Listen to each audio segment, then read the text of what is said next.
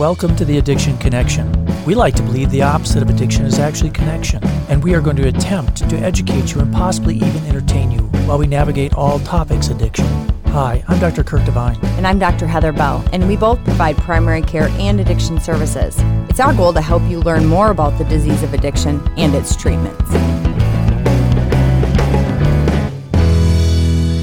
Welcome to the Addiction Connection, which has been hijacked by COVID-19. As has everything else, it seems, in the world. So today we started our own club because no other club will take us.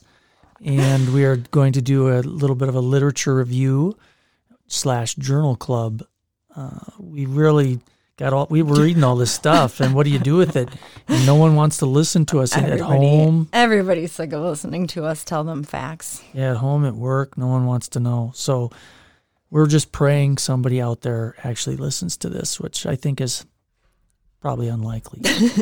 Just think of this as, a journal club without all the fancy, brilliant things. So what we're going to do is we're going to go through 5 days of some of the bigger literature that's come out, some of the bigger articles, some of the most crushing, crazy things. Sounds good. Go for it. Well, we'll start back with May 11th, some of the things that came out then. And I think we're going to start with the smell troubles. The smell troubles. So Lee et al. Had looked through, this is from the Journal of Korean Medical Science, so obviously we read that journal too. But he found that loss of smell and taste, so anosmia and aguizia. Anyway, so he looked at the loss of smell and taste in the patients that were hospitalized for COVID in Korea and found that the loss of smell or taste was observed in 15.3% of all the patients in the early stages and even in 16% of patients that had asymptomatic or mild disease severity. And I know when this journal came in my mailbox, I think I was surprised to find out that most of the patients they were seeing with this, it could be used as an early detection, which is interesting because some of the patients I've had with COVID already, it seemed like it was more towards the middle, but when they first presented didn't have it, but it developed. So I'm not sure. Yeah. More data to come. There you go. And ironically, more of these people were women. Is that just because women have, kind of like they see more colors, they smell more things, and so they notice when their smell goes away? Men don't care. Then the next article from Hepatology Research came out talking a little bit more about the different labs that we see in infected patients who are hospitalized with COVID. And, there's not any smart set for COVID. I mean, there are a lot of hospitals that probably have developed a smart set for COVID. I don't think ours has yet, maybe in a couple months. But some of the labs that they're finding, especially looking at the liver, AST, ALT, bilirubin, and albumin. Abnormalities in these tend to be in patients with the more severe disease. Yeah, and I think that's been mentioned a number of times in different studies, but this was a meta-analysis, so lots of different studies kind of pulled all together. Yeah, so we'll talk more about that they talked about it a few times last week, so we'll get back to that as well. And next up, we got Milligan and Sella. This is actually from May 9th, and it's something about the impact of essential workers in the context of social distancing for epidemic control. So interesting little thing that talked about what we consider essential workers like cashiers, factory employees, and healthcare workers, and kind of what the difference is between how often they get ill and their spreadability. Is that a word? Spreadability, transmissibility. So really, when they looked at this group, these high interaction workplaces, such as these manufacturing and food processing facilities, or those with high exposure to infected individuals, such as healthcare, are really the highest individual risk for infection. But it's interesting. Every time I go to the grocery store, I think, "Oh, that's the person that's going to get at the cashier." But they're not. Not as often. Not as much. Not as much. But those patients, which they call the public-facing workers, so these cashiers, ironically, like we said, they're not getting, their risk isn't any higher. However, they have a bigger impact on actually spreading it. So if one of them is sick and they're still working, yeah, you don't want to be in that line at the grocery store. The next one, and we're going to move to some of the papers that came out on May 12th. And there was an interesting one that was actually by Lallie, Lallie, May 11th that came out. The rapid and extraction-free detection of SARS-CoV-2 from saliva, spit. And what they decided was that, let's face it, we don't have a lot of PPE to swim around in here, so we got to try and save it. And one of the things that they talked about was if you're doing saliva swabs, well, that doesn't really require using a swab. Well, no, require using a PPE because they don't need to be swabbed. Well, that's true too. They just spit. Yeah, they just spit, and so you don't need a swab, and you don't need a PPE, and maybe this would help us save some of this stuff. The problem being, which will come up later, is that it's maybe not as accurate, not as sensitive, and this study did show high performance, but I don't know if it was just this specific type of assay he used, but. Yes, clearly it limits the number of people who have to come in contact. And then we go to the ever famous thing we said we would never, ever talk about again. The H drug. The H drug. For those of you who are luckily listening to us for the very first time, we are referring to hydroxychloroquine, which we will forever refer to as the H drug. Why people keep talking about it's like the Kardashians. Why do people keep talking about them? Well, don't get me started on reality TV because I could talk about them for a while. So the reality is that they've done studies with hydroxychloroquine, H drug, and they've done them with azithromycin. They did them with combinations. How'd that turn out, Heather?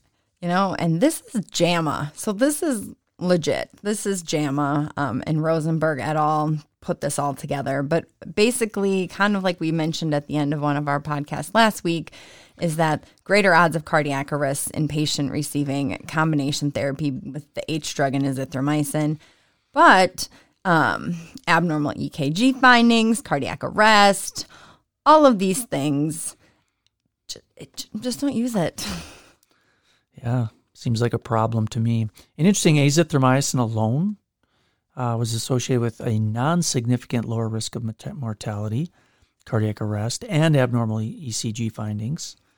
So, by itself, it's not bad. But hydroxychloroquine itself associated with a higher likelihood of mortality and adverse cardiac outcomes. And the addition of azithromycin may increase these risk factors further. So that is ironic, though. More is not better. Right. But why is it worse with azithromycin with it when azithromycin by itself does not have it? The long QT probably. Yeah. Anyway. I'm avoiding it. I'm throwing mine away. So then we moved on to a lit review. Veronice. Yeah, from the Frontiers in Medicine. There we go. Probably like Idaho. It's like the Frontiers. But they did this little study where they looked at the corticosteroids because, we're all kind of debating are steroids good or bad. And really, overall, it was mixed. And they were detrimental in 2 out of the 4 studies that were reviewed in this lit review. One study of those 4 did find that methylprednisolone could lower the mortality rate by 62% among patients with severe COVID. Yeah, however, they didn't go into much of the details about the different types of studies and which studies said that. And how many patients were in that one? Correct. So 1 out of 4 studies said it could help. 2 out of 4 detrimental. At this point, I think it's kind of that last ditch. You have severe ARDS and you're following those protocols. The next study that was actually in Disaster Medicine and Public Health Preparedness, I know I'm getting that journal too, by Bosch. I'm sure that our disaster pandemic doctor, Dr. Hick, probably is the editor for that journal. He's getting this. And Bosch et al. It was interesting, and I think this really is something that Heather's got to look into because one of the problems is that a lot of the sites that talk about COVID for patients are above the 10th grade level, which is going to make it hard for old Dr. Bell here to read. So I think that that's really important that that a lot of the information and the education we have for patients, it has to be a level where a majority of people are able to read it. Yes, So, even one of the tests that they did on the Google search showed that one of them was graduate level or higher. So definitely Kurt is not getting that journal.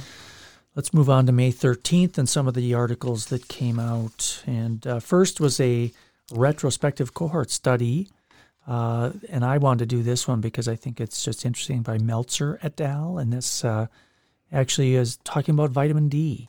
And I found it interesting that if you looked at patients that had a vitamin D deficiency in the past year, this was associated with an increased risk of testing positive. And gosh, I don't know what you want to get out of this. There's just so many things.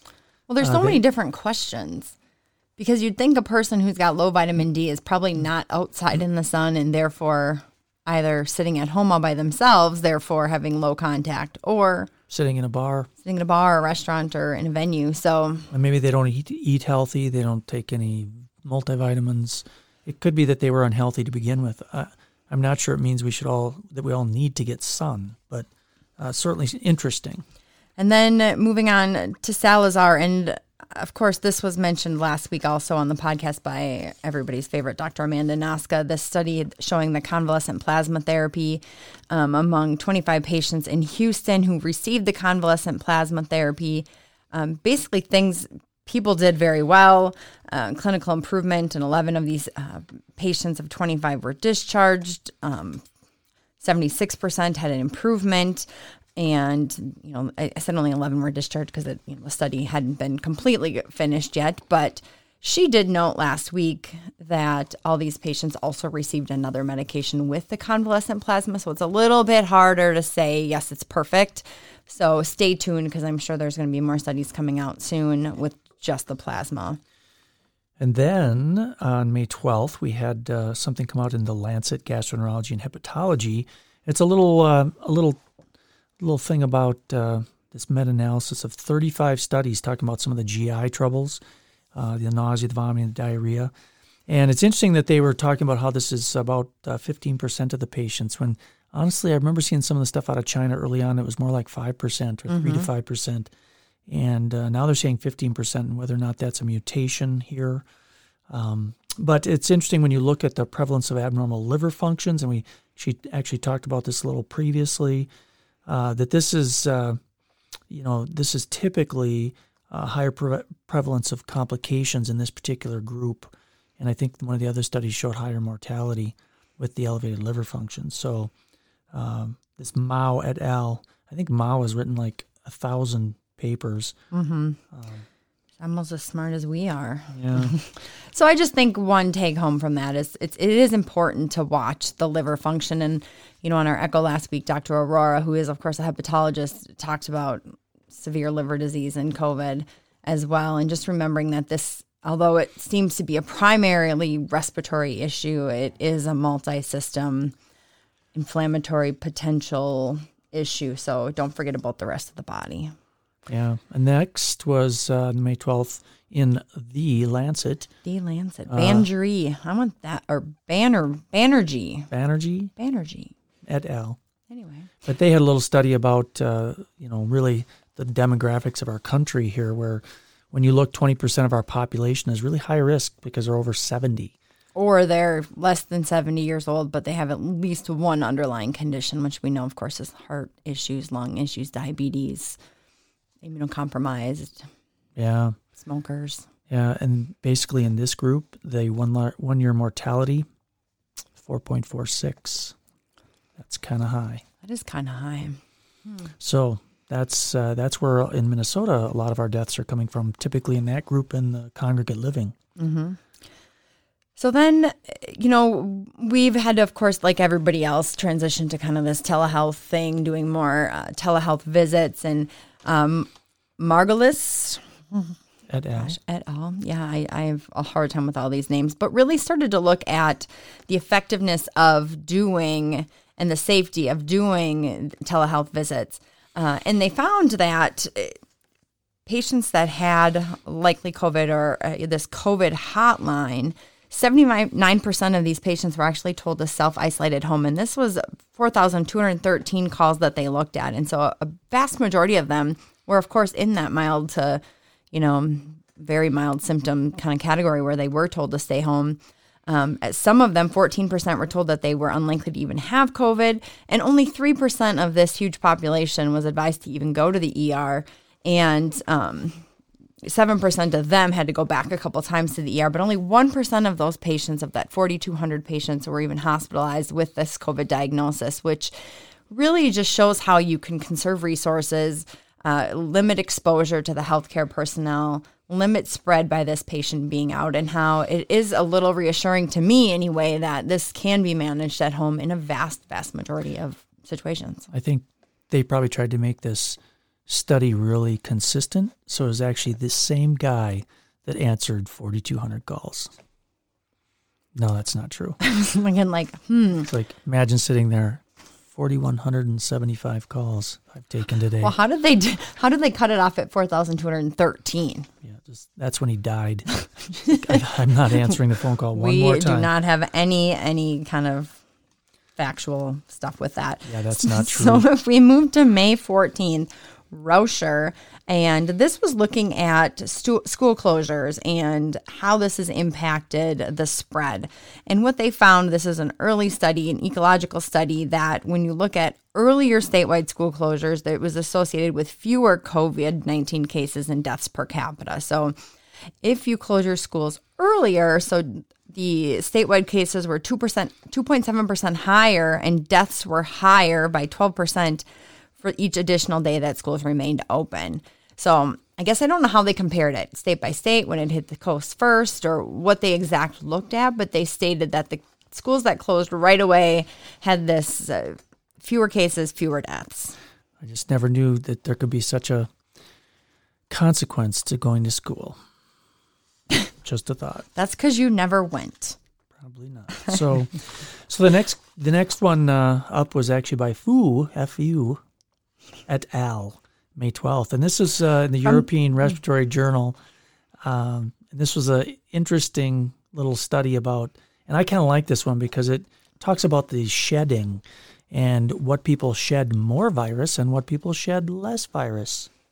So patients, what they found is that patients with coronary heart disease had a longer duration of viral RNA shedding. So the worse your heart disease, the more you're spreading virus.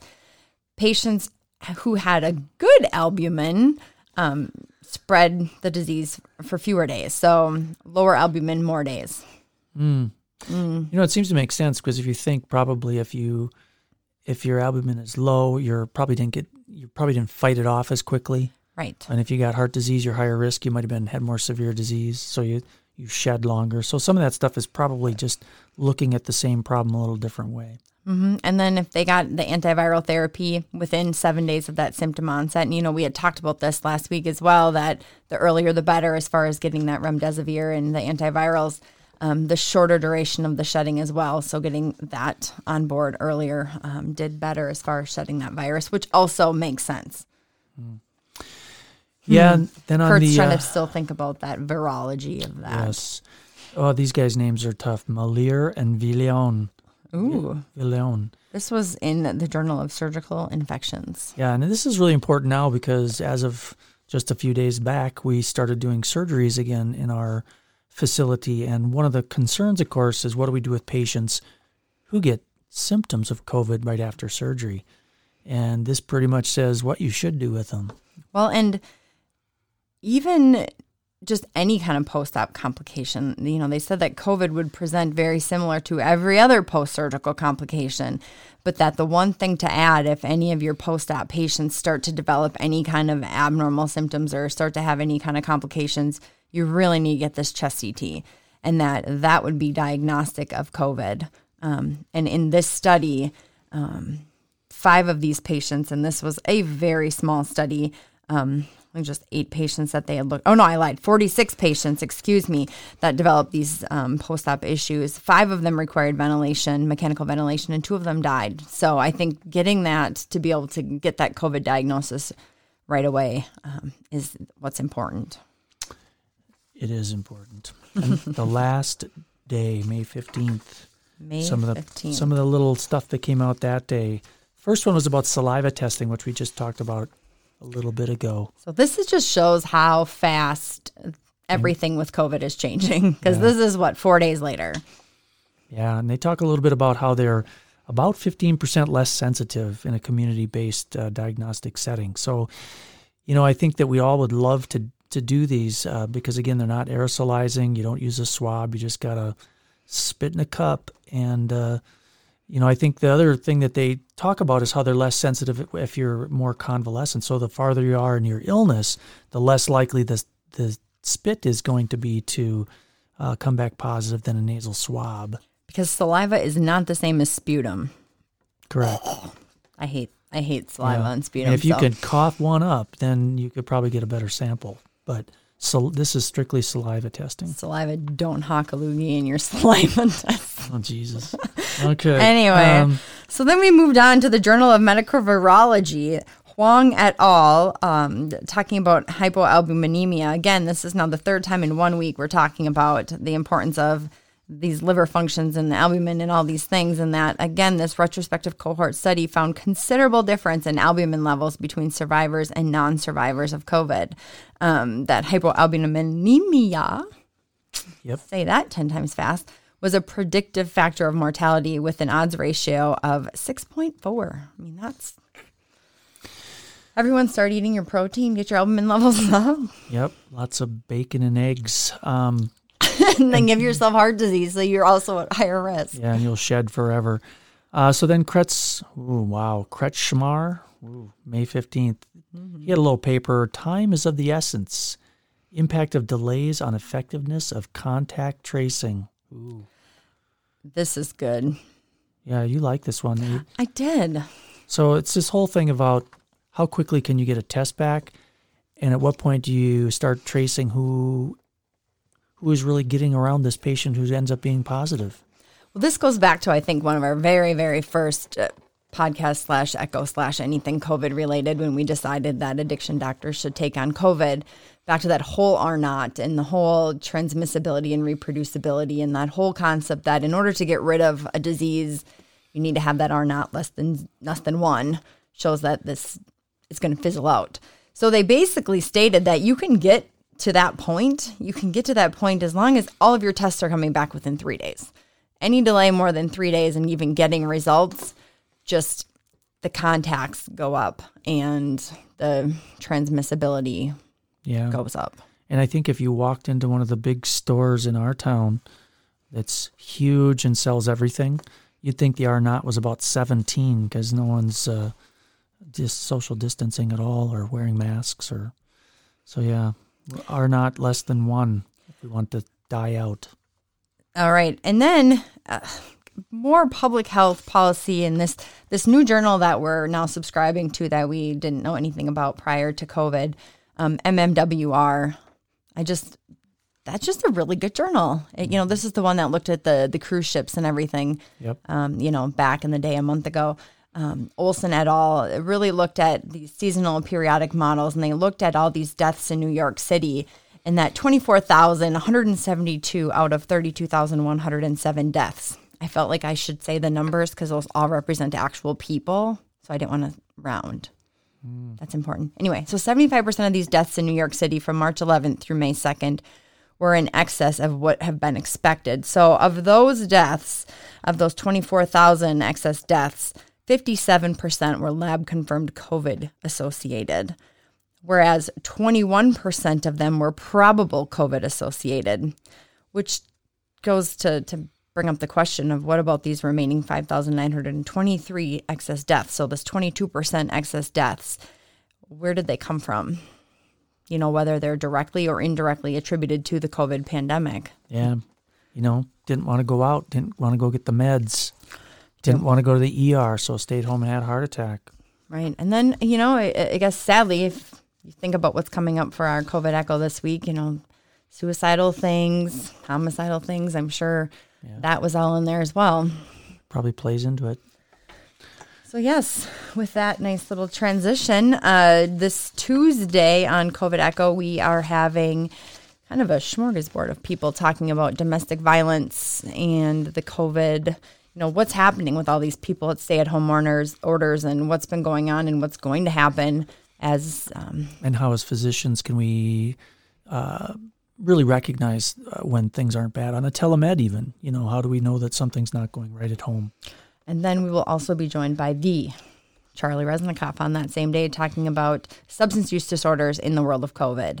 So different things that have been going up, down, how the prices of street drugs and regular drugs have changed, and really how even if you're not an addiction provider, you can start to recognize some of these things that could definitely be negatively impacting your patients.